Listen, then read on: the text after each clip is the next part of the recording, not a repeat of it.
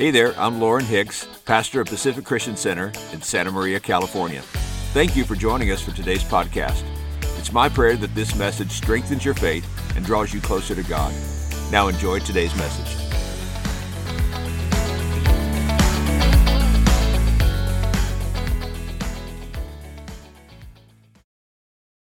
Go to the Lord in prayer. Tomorrow is Memorial Day, and it is a very important holiday in our country. I said it's a very important holiday in our country, Memorial Day. And there's a lot of things that people do on Memorial Day. It's a day, well, it's a day off work. Everybody likes a day off work. And it's a day for backyard cookouts and days for going to the beach and all those kinds of things. But tomorrow is a day in our country where we remember and we honor those who gave their life in service for this country. And it's a day that reminds us that freedom is not free. That a great cost and a great price was paid for the freedoms that we enjoy. And can I say the freedoms that we often sadly take for granted in this country. And so I think it would be fitting and proper for us as a church to pray for families across our nation who have lost a loved one while they were serving in our United States military. Those who gave that ultimate sacrifice, laid down their lives, and pray for God's comfort and God's peace for their lives. And it's always proper and always the right thing for us to do, to pray for the men and women who serve in our United States military, regardless of what branch or whether they may be here across the country at a base or around the world serving in some capacity. How many think we ought to pray for them? Anybody agree with that? We ought to pray for them. We ought to lift them up in prayer. So why don't we do that right now, right where you're sitting? Just bow your hearts with me and let's lift our voices together. Father, thank you, Lord, for this country.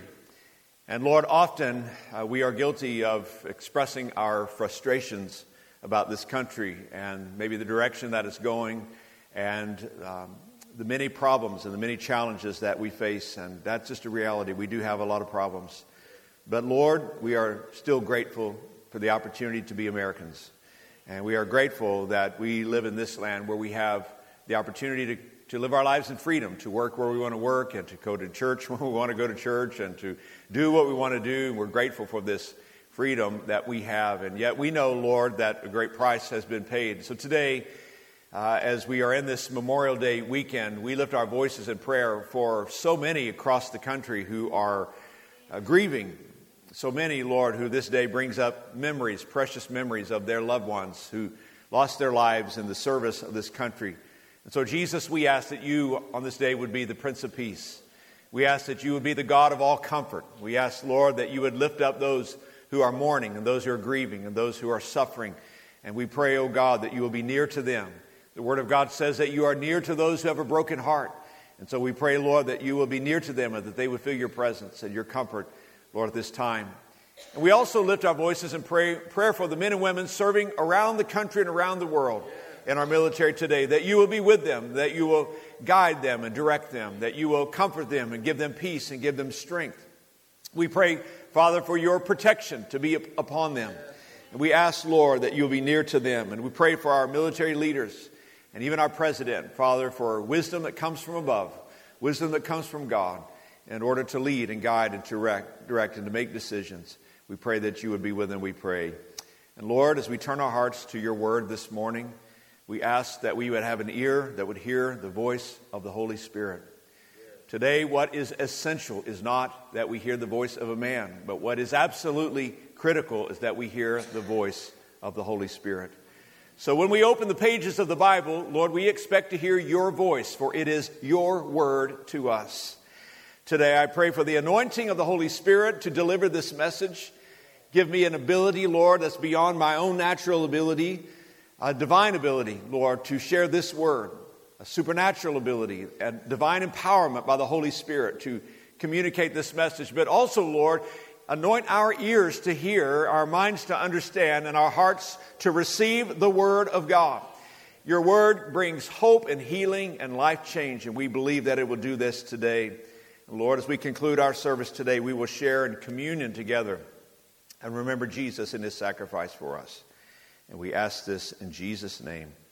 Everybody said amen. Amen. Amen. I hope you brought a Bible with you today. I want to invite you to turn with me in the Old Testament to the book of Psalms, Psalm 142, or maybe you have a Bible app on your smartphone and you would like to power that up at this time. In just a few moments, we're going to read Scripture from a wonderful passage in the book of Psalms, Psalm 142. About 2 weeks ago, God gave me this message, and I'm going to share with you today and put it on my heart in such a forceful way that I knew this was a word from the Lord for us today. I'm so thankful that God still speaks today. Anybody grateful for that? I'm grateful that God speaks.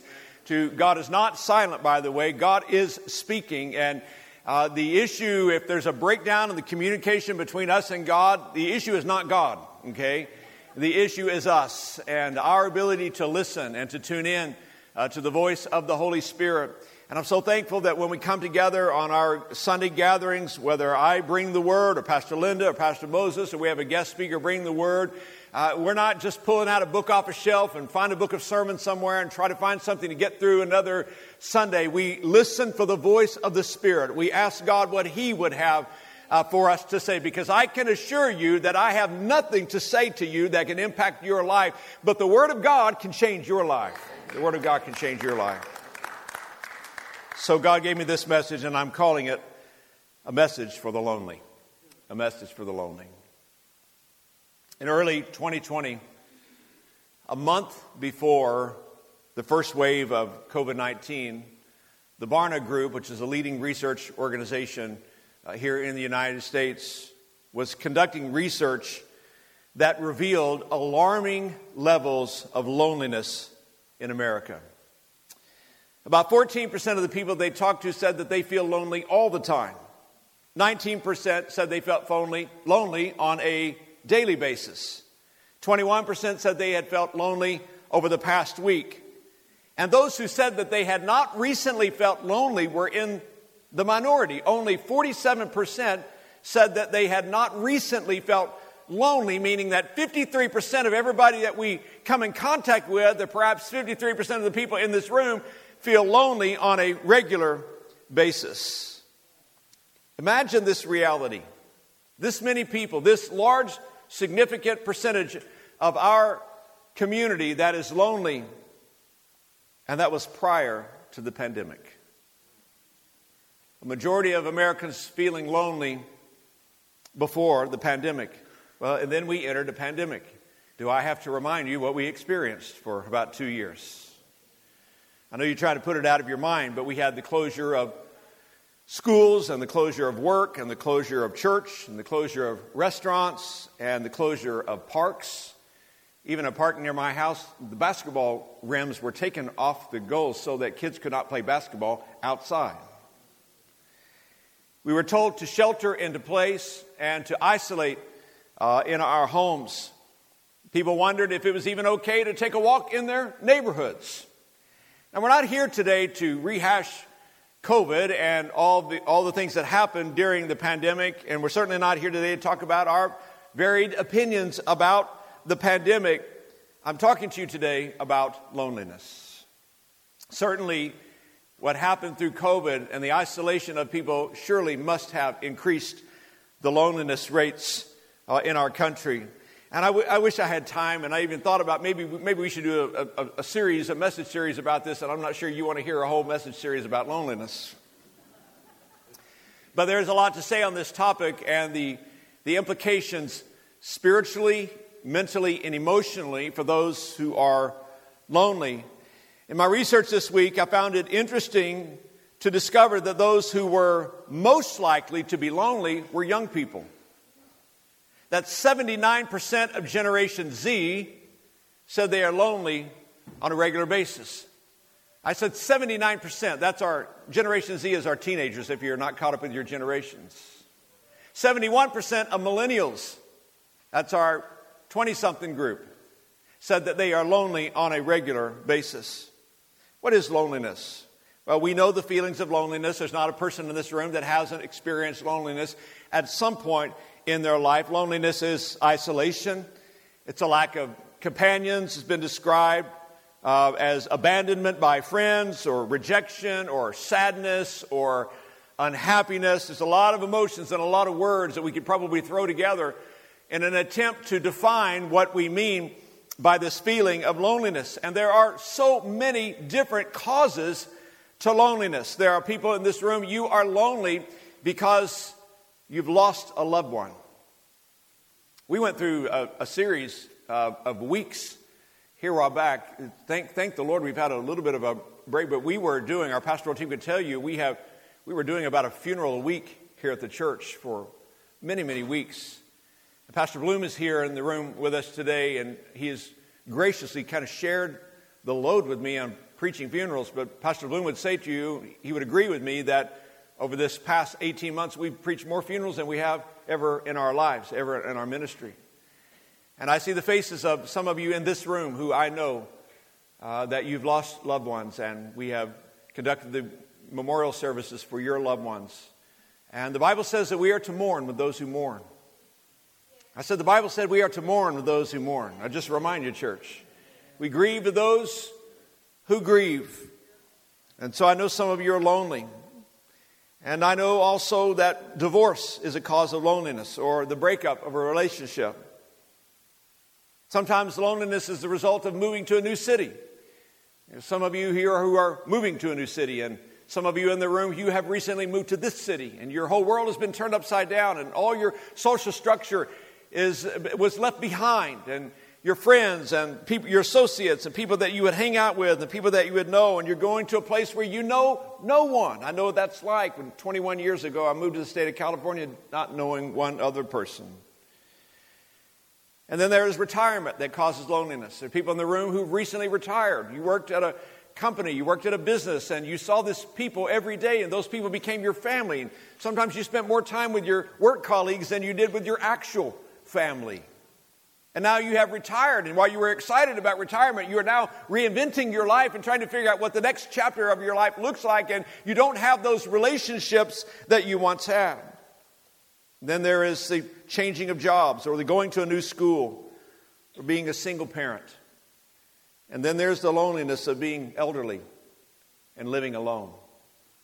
Maybe you are a widow or a widower, and you spent most of your life with your loved one, and now they are not there, and you come home to an empty house. There's the loneliness. And there are so many emotional factors that go along with loneliness. We could talk about them, like discouragement and even depression. Loneliness causes people to feel empty and alone and unwanted. People who are lonely often crave human contact, but the state of their minds makes it more difficult for them to form connection and other people. And it's so easy to say, somebody like me to say, hey, if you're lonely, why don't you go out and make some friends? But if you are in a deep, lonely place, we know that the emotional state of that moment makes it difficult to go out and to be someone who could make friends. I want you to know that this condition of loneliness, this struggle that people have, is also found in the Bible. In fact, as I study Scripture, I find lots of people who were alone and lots of people who battled loneliness. I think about Noah and his family. Think about it. Everybody else on the earth is gone, and you're the only one left, you and your family. You just might be lonely. I think about Abraham. He was called by God to leave his family and his home and to go to an unfamiliar land where he didn't know anyone. I think about Joseph, who was sold into slavery by his own brothers. Before long, finds himself in prison for a crime he did not commit. I think about Moses, who grew up in Egypt for the first 40 years of his life. And then the next 40 years of his life, he was in the deserts of Midian for 40 years, roaming around in very arid, dry land, chasing some sheep around. I think Moses must have been lonely much of that time out in that desert. I think of the prophet Elijah on the run for his life, hiding in caves, and Daniel and the 3 Hebrew children in Babylon as they have been captured by the Babylonians and taken 900 miles away from their home to a foreign land where they didn't know the language, the people, the culture, or the food, and they were forced to work as slaves. They must have been lonely. The Apostle Paul was in prison for many years of his ministry for doing nothing other than preaching the gospel and for planting churches, and yet he is arrested and waiting his trial and eventually his execution. I think Paul must have been lonely during much of that time. And then I think about Jesus, who was abandoned by his own friends when he needed them the most. Maybe on the cross, Jesus must have felt lonely. And when he even cries out to the Father, my God, why have you forsaken me? The emotion, the human emotion of loneliness even on the cross.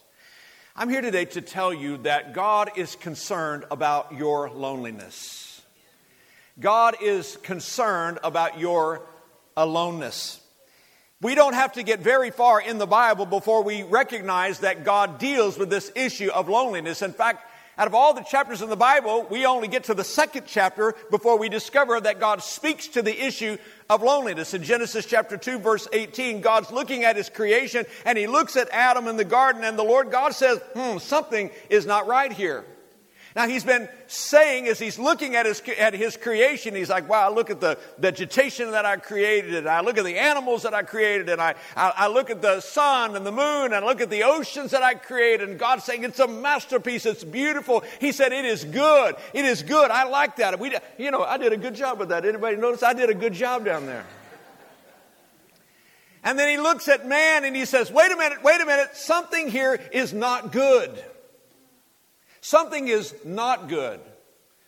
In the second chapter of the Bible, God says it is not good for man to be alone. It's not good for people to be alone. God is concerned about our aloneness. Can I say to you, friend, today, it's not God's will for you to be lonely. It is not God's will for you to be lonely. And I don't say that in a way that is condemning to you, like you shouldn't be lonely. I'm not saying it in that way.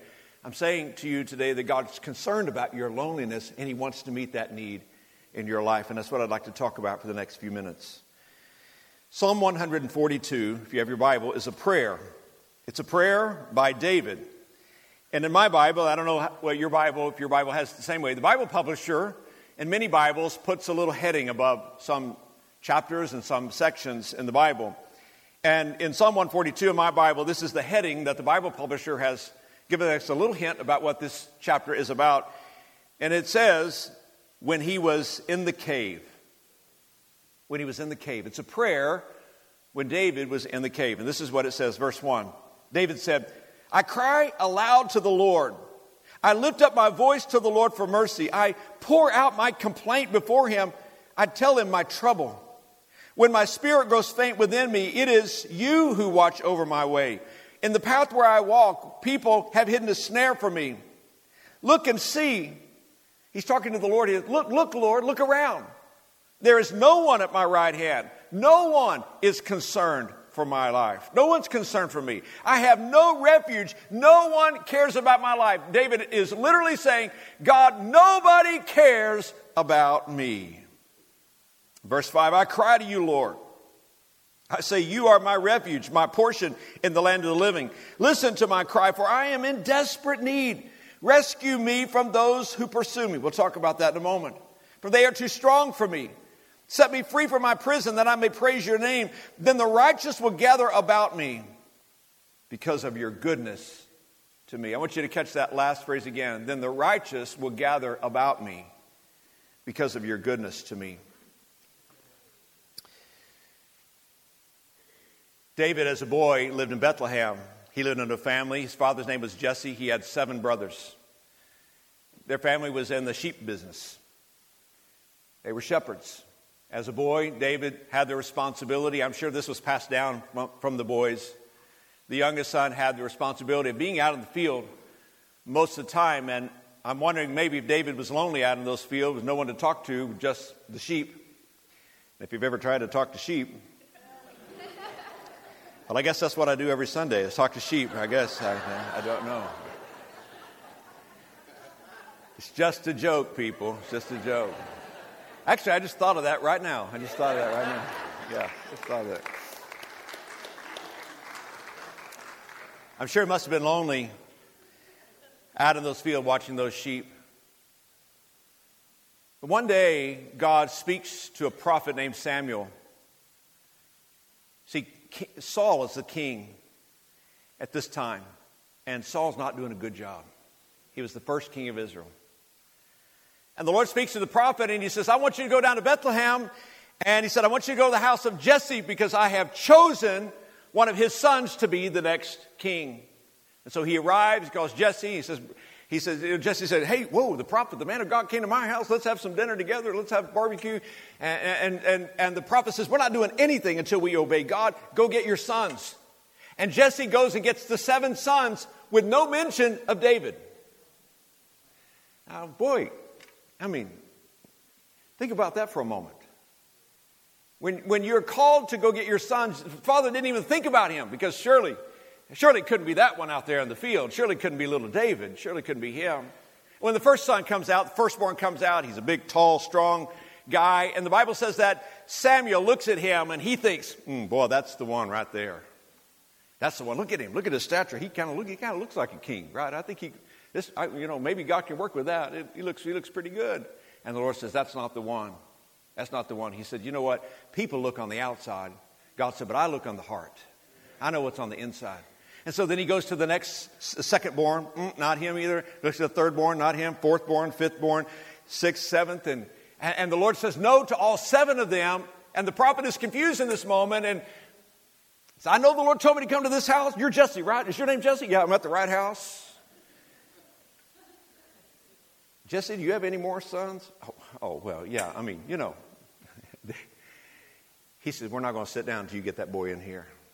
Somebody goes and gets him, and the Spirit of the Lord comes upon the prophet. He says, that's the one I've chosen. And he takes the anointing oil, which was their custom, representing the Holy Spirit of God's selection, and he pours the oil on his head, and it runs down on David, and he is selected. And the family is shocked. The family can't believe it. That God would choose him. Not long after this, you can read the story in 1 Samuel, that there is a war between the Israelites and the Philistines, and the brothers are all in the army. They have been drafted into the army. They're serving their country. David's not old enough yet to go. But the father said, hey, I'd like you to go down to where the fighting is going on, and I'd like you to go to the camp of the Israelites, and I want you to take some bread and some cheese, give the boys the food that they need, and ask what's going on so you can bring me back a report of what's happening. And you know the story. I don't have time to tell it. As Goliath comes out, and God eventually uses this boy to kill Goliath. From that moment on, David was hanging out around the palace quite a bit. And the Bible tells us in 1 Samuel chapter 16 that this is sobering words. The Spirit of the Lord departed from Saul. The Spirit of the Lord departed. In fact, it even says that an evil spirit enters him.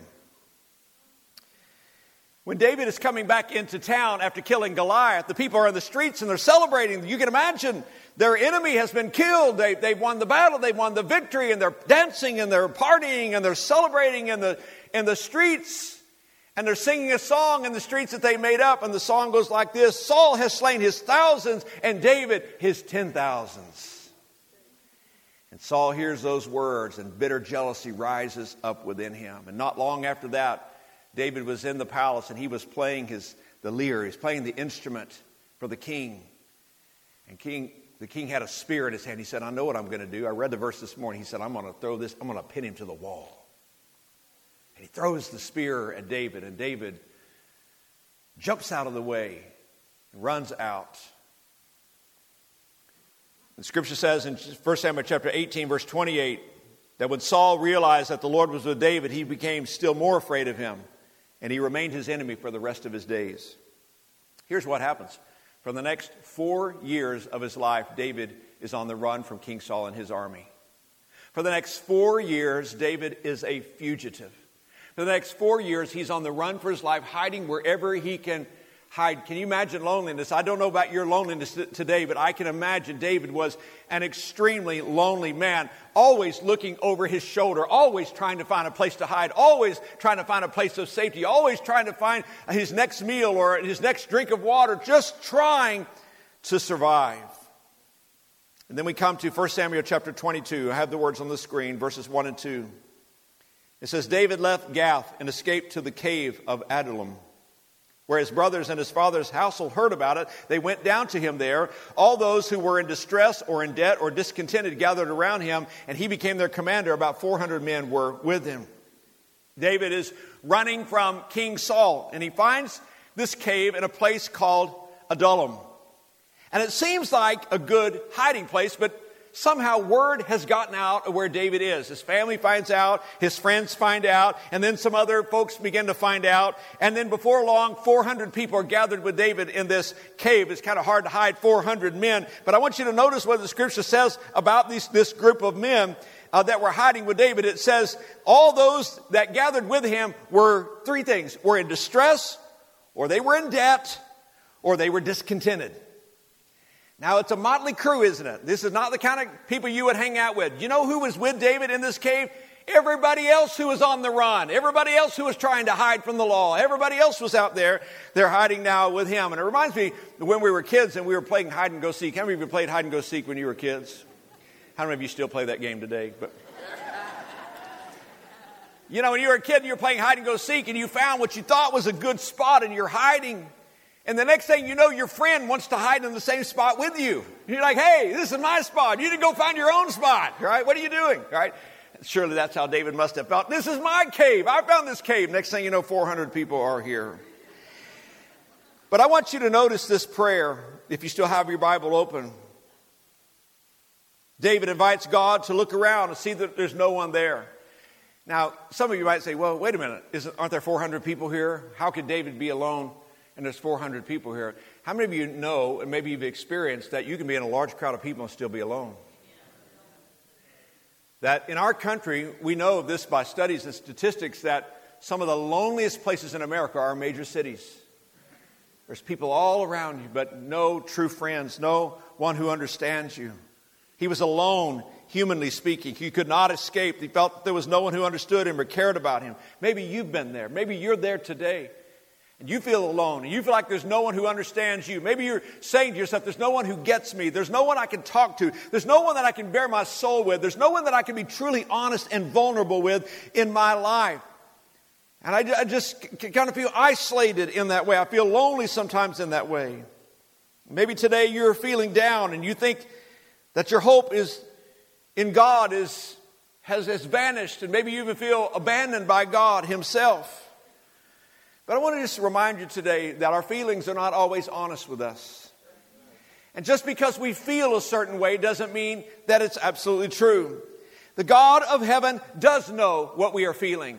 The God of eternity does understand what we are feeling. And most of all, He is there for us. And He is here for you today. As you came into this service, you didn't even know that we're going to be talking about loneliness today. But God loved you enough to bring you to this place to tell you that He's concerned about your loneliness. And that He's with you in it. He's with you. And I love this prayer from David because it reveals a man who refuses to let his feelings cut him off from God. What happens sometimes is we listen to our feelings. We listen to those emotions that we feel. It actually drives us further into the loneliness. It drives us further into the discouragement and further into the discouragement. Oh, today my prayer is that you would listen to the voice of the Holy Spirit. My prayer today is that you would hear the voice of God reminding you that He does love you, that He is for you, that He is with you, that you'll never be alone, that there's not one moment of your life that truly you've ever been alone. For my God has promised, I'll never leave you. I will never forsake you. He's promised, I'll be with you to the very end. I will be there for you. We learned some things from this powerful prayer from David as he's hiding out in this cave. We learned that it's okay to be honest with God about our loneliness. Did you know it's okay to tell the Lord how you feel? It's okay to let the Lord know. It's okay. He can handle it. He can handle it. He says in verses 1 and 2, I cry aloud to the Lord. I lift my voice to the Lord for mercy. I pour out my complaint before God. He's actually complaining to God. I'm telling God my trouble. This is the king elect. He's not in a palace. He's in a cave in the middle of nowhere. He can close his eyes and he can still feel the oil running down his neck as the prophet Samuel anointed him for his task. What's going on, God? I thought that I was selected. I thought I was chosen. I was out there minding my own business, watching the sheep. But God, you came to my house. You called my name. You anointed me with oil. You selected me. I thought I was going to be the king. I thought I had a purpose. I thought I had a calling on my life. But Lord, for the past 4 years, I've been running around the wilderness hiding, just trying to stay alive. That's what he's telling the Lord. I'm hiding out with a group of 400 people. They're on the run too, hoping nobody will find them. And he's thinking, no one cares for my soul. And he's feeling abandoned and rejected, hunted by Saul, abandoned by his friends. He's simply being honest with God. It was here this week in my study that I wrote these notes. I asked this question: do you pray honest prayers? Do you pray honest prayers? When you pray, do you pretend to be super spiritual? Do you pretend to have it all together? Do you pretend to, project it? I know I got to have strong faith. I'm here to tell you it's okay to be honest with the Lord. Did you know it's okay to say, Lord, today I'm struggling? Did you know it's okay to say, Lord, today my faith is weak? You just say, Lord, I'm battling with some doubt today. I need you to help me. God, I'm feeling alone today. Where are you, Lord, in the middle of all that? It's okay to pray those honest prayers from the Lord. You know why it's okay to do that? It's because God knows how you feel already anyway. Even if you don't verbalize it, God already knows it. It's okay to be honest with the Lord in prayer. Something begins to happen. And you see this progression in the Scripture. Something happens in this lonely place. And I think something can happen today in your lonely place. David begins to remember something. He begins to remember something. He begins to remember his relationship with God. Perhaps he's remembering what it was like to be a child out all alone in the pasture with the sheep. No one was around, but the Lord was with him. And today, if you are lonely, I want you to begin to remember the Lord in your life. I want you to remember God's faithfulness. I want you to remember what He has done. Remember that He will never leave you or forsake you. Will you remember that? Will you remember that? I want you to remember that the Lord has always been there for you. I want you to remember that He's always provided. He's always protected. He's always been there. Every hardship, every difficulty, everything you went through, God was there. You weren't alone. The Lord was with you.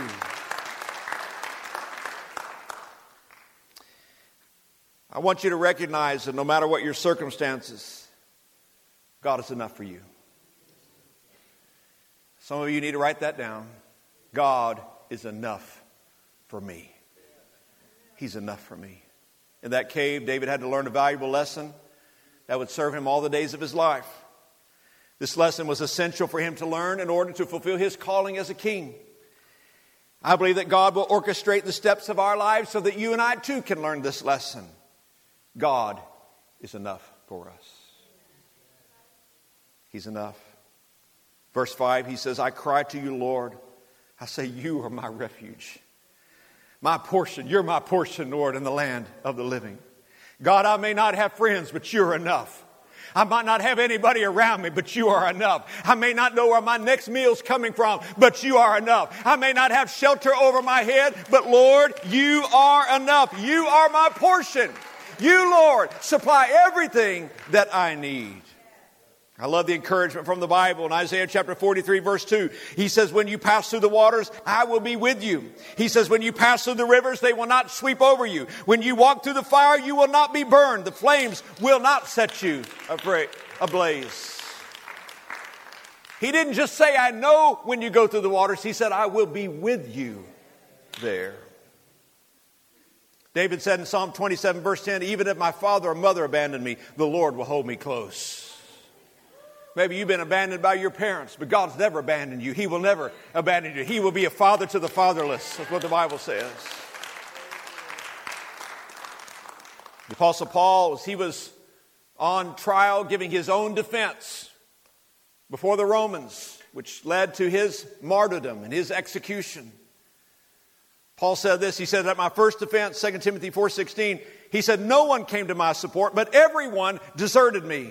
May it not be held against them, the compassion of Paul's heart. He said, but the Lord stood at my side and gave me strength.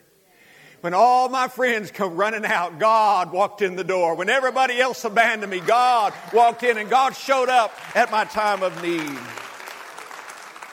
You need to learn this, friend, today. God brought you here just to remind you He's enough. God is enough for you. No matter what the circumstance, I don't mean to diminish the circumstances of your life. You may be going through some very difficult circumstances of your life. But friend, whatever you are facing today, God is enough for you. He's enough. He's enough. He's enough. Third, we see in this wonderful prayer that a change in perspective leads to a changed future. So many of us, we just need a change in perspective. We've been focused on the wrong things. That's why the writer in the New Testament says you got to fix your eyes on Jesus. That means intentionally set your eyes on Jesus, the author and the finisher of your faith. Don't get distracted by the cares of life. Don't worry, Jesus said in the Sermon on the Mount, don't worry about what you're going to eat or what you're going to wear. Don't you know God already knows all about that? He said, don't worry about that. Don't get your eyes on that. Fix your eyes upon the Lord. But friends, when you got the wrong perspective, it's hard to see clearly. When you got the wrong perspective, it's hard to see the Lord and how He works and what He's going to do. And sometimes our loneliness blurs our emotional vision.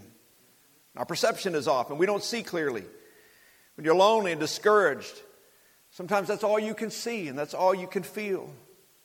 But a change in perspective leads to a changed future. Something begins to happen in David's heart and life when he worships. I want to say that again because that's a key point here. Something begins to happen in David's heart and mind when he worships. He's I'm crying out to God. I'm telling you, God, about all my problems. But right in the middle of the prayer, there is a subtle shift. And the Lord helps him begin to get a new perspective. And in the middle of this complaining to God, he says this. He says, Lord, you are my portion. You are enough for me. Something happened in his heart when he began to worship. So I'm here today to tell you that if you are lonely, you need to worship. And if you are discouraged here this morning, you need to worship Jesus. And if you are depressed today, you need to pick yourself up with all the strength you have and worship your Savior. And if you are anxious, you should worship. And if you are afraid, you should worship. And if you are stressed out to the max, you should worship. And if you say, I can't take it anymore, you should worship. You should worship. Worship changes our perspectives. And it lifts our eyes to see Jesus. A change in perspective leads to a changed future. David would not stay in this cave forever. And friend, neither will you. Neither will you. God has a plan. He has a purpose. He has a future. He cares about your loneliness and He doesn't want you to stay lonely. In verse 7, He says, set me free from my prison that I may praise your name. That I may praise your name. Finally, as the worship team comes, finally, I don't want you to miss this last point. This is so important. The goodness of God leads us to life-giving community with others. The goodness of God leads us to life-giving community with others. At the end of his prayer, he makes a declaration by faith. He says something by faith. It hasn't happened yet, but he believes it's going to happen, and he verbalizes his faith. Let me ask you, do you ever speak words of faith? You believe it in your heart, but did you know it's okay to say, Lord, I believe. I believe. Maybe you have family members that don't know Jesus as Savior and Lord. You're praying for them. You are believing for their salvation. It's okay to say, I believe Jesus is going to save my family. It's okay to say, Jesus, I'm lonely, but I believe I'm not going to stay lonely. I believe somehow you're going to get me out of this dark hole. You're going to get me out of this emotional place. It's okay to verbalize that faith. David tells the Lord, I believe that because of your goodness, I'm not going to be lonely anymore. He says in verse 7, the righteous will gather about me because of your goodness to me. And let me say this again. It's not God's will for you to be lonely. He has something better for you. He wants to meet that need in your life. He wants to fill that hole. He wants to bring light into that darkness. It's not God's will for you to isolate yourself from other people, because that's often what lonely people do. It's because of their troubled emotional state. And I don't mean that with any disrespect. I'm not saying that we're crazy or we have mental problems. I'm just talking about discouragement. That sometimes when we're lonely, we actually make it worse because we isolate ourselves from others. I believe that we are the loneliest generation ever in history. And the statistics are proving that point. We are the loneliest generation. We've never been more connected, but we've never been more lonely. There was a time back in the day, and you can see all the generational changes that has brought us to a place of loneliness.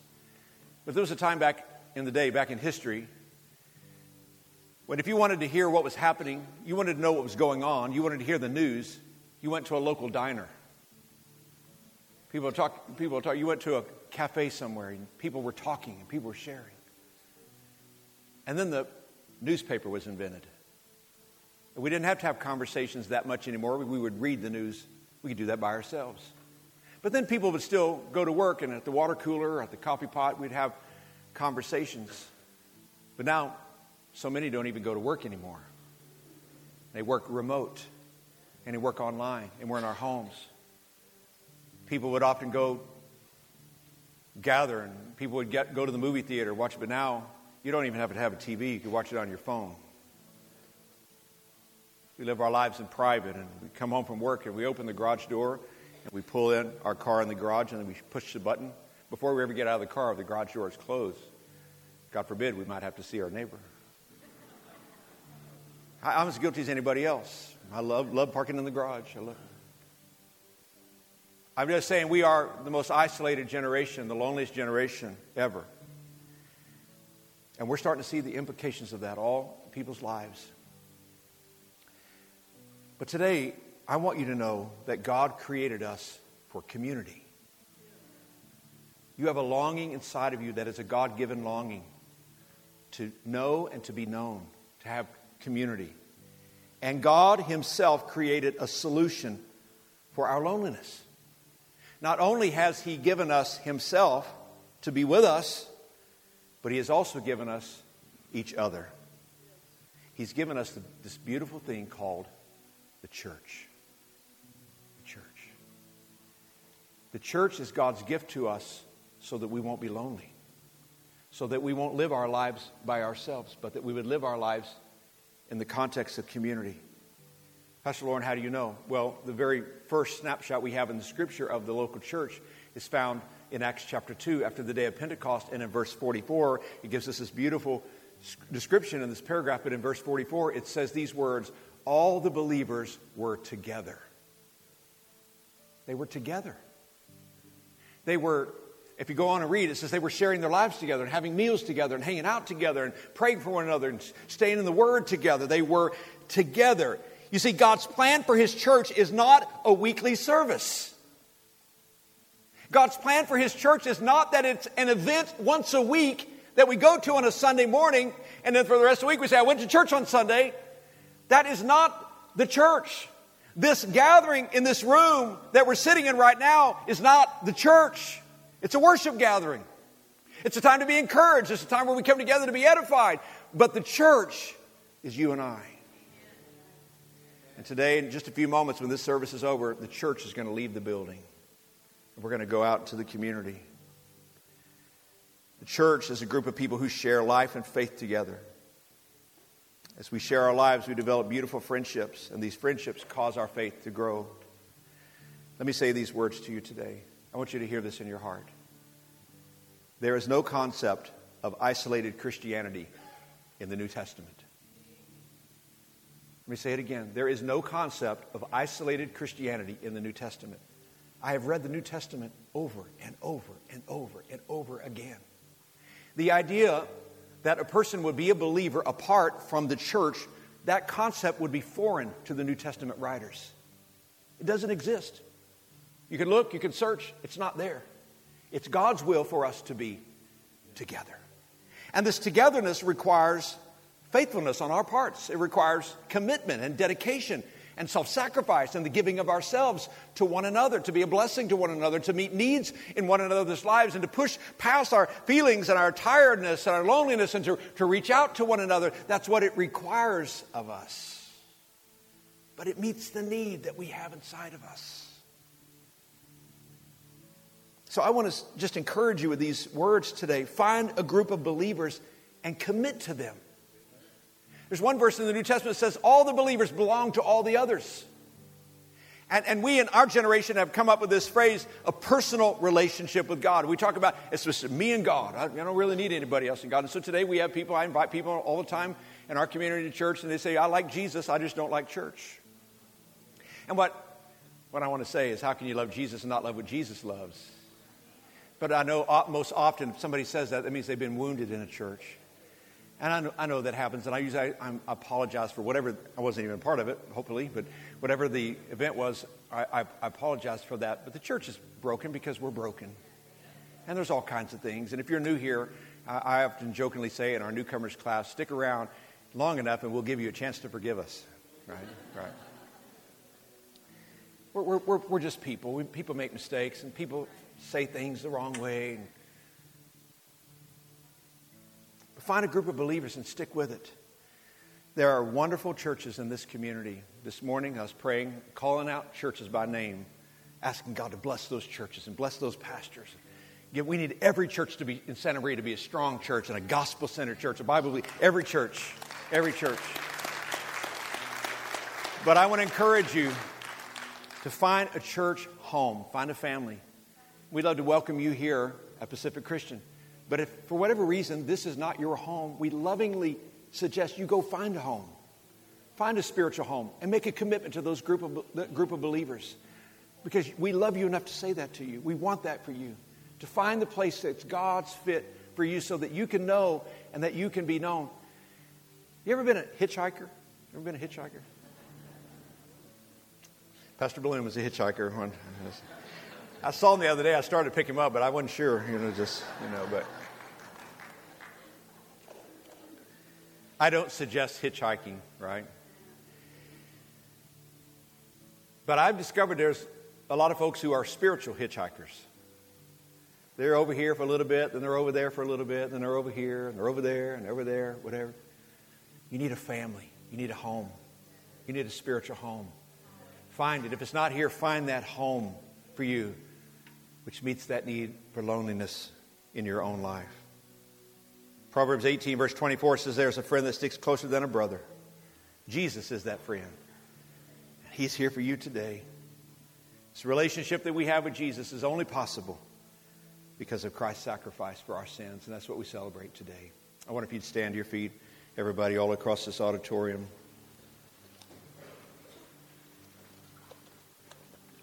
Thank you for allowing me to share the word of the Lord with you today. With our heads bowed just for a moment. Our heads bowed all over the room. Just a reverent moment. We're going to share in communion and we're going to close. With our heads bowed. How many of you today would say by lifted hand, Pastor Lauren, I needed this word today. Would you just lift your hand? Let me see your hand. I want to pray for you today. I needed this word today. Maybe I've battled some loneliness. I've felt isolated. I've struggled. Many hands lifted here today. You know what? Me too. I needed this word today. Lord, you saw every hand raised here today. But more importantly, you see our hearts. Jesus, you love us so much. You care about our loneliness. I pray today you would strengthen my brothers and sisters. Remind them that you will never leave them. You will never forsake them. I pray, God, that you would meet this emotional need that we have deep inside. That you will give them an abundance of joy and relationships that provide comfort and strength and help in their time of need. Not only would you provide good friends for them, but I pray you would help them to be a friend to someone that is in need. And Jesus, today we know that you are the friend that sticks closer than a brother. And if there's any in this room who has not met Jesus and does not have friendship with Jesus, that today would be the day they would confess Jesus as their Savior and their Lord. When you came in this morning, one of our members of our greeter team gave you a communion cup. If you would please take that at this time. The Apostle Paul, giving instruction from 1 Corinthians chapter 11, says, "For I received from the Lord what I also passed on to you. The Lord Jesus, on the night he was betrayed, took bread. And when he had given thanks, he broke it and said, 'This is my body, which is for you. Do this in remembrance of me.' In the same way, after supper, he took the cup, saying, This cup is the new covenant in my blood. Do this whenever you drink it in remembrance of me. For whenever you eat this bread and drink this cup, you proclaim the Lord's death until he comes. What a beautiful opportunity for us to gather. Communion, you can take the bread and the cup by yourself, but it's meant to be done together. Hence the word communion, community. We're sharing the life of Jesus together. A broken piece of bread representing the broken body of our Savior, and a cup of juice representing his shed blood. Just symbols that keep the cross of Jesus front and center in this church and in our lives to remember him and his sacrifice. Can we take the bread together? Thank you, Jesus. And in remembrance of his shed blood, can we take this cup together?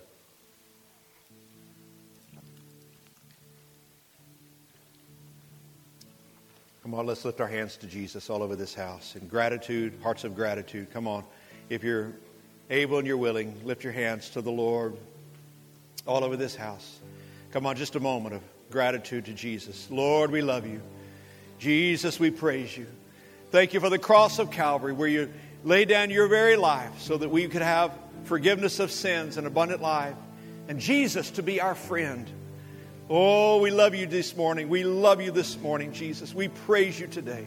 We give you glory and we give you honor. We're going to invite our prayer partners, if you will, to come. And if you need prayer this morning, it's an incredibly important topic on loneliness. We want to pray with you. We want to be with you this morning. Once again, thank you for joining us for today's podcast. Special thanks to those of you who give so generously to make this ministry possible. If God has put it on your heart to give, please visit our website at pacificchristian.net. And if you enjoyed today's message, please consider subscribing, sharing with your friends on social media, and giving us a rating in iTunes. This will enable us to expand our reach and share the message of Christ with more people. Until next time, God bless.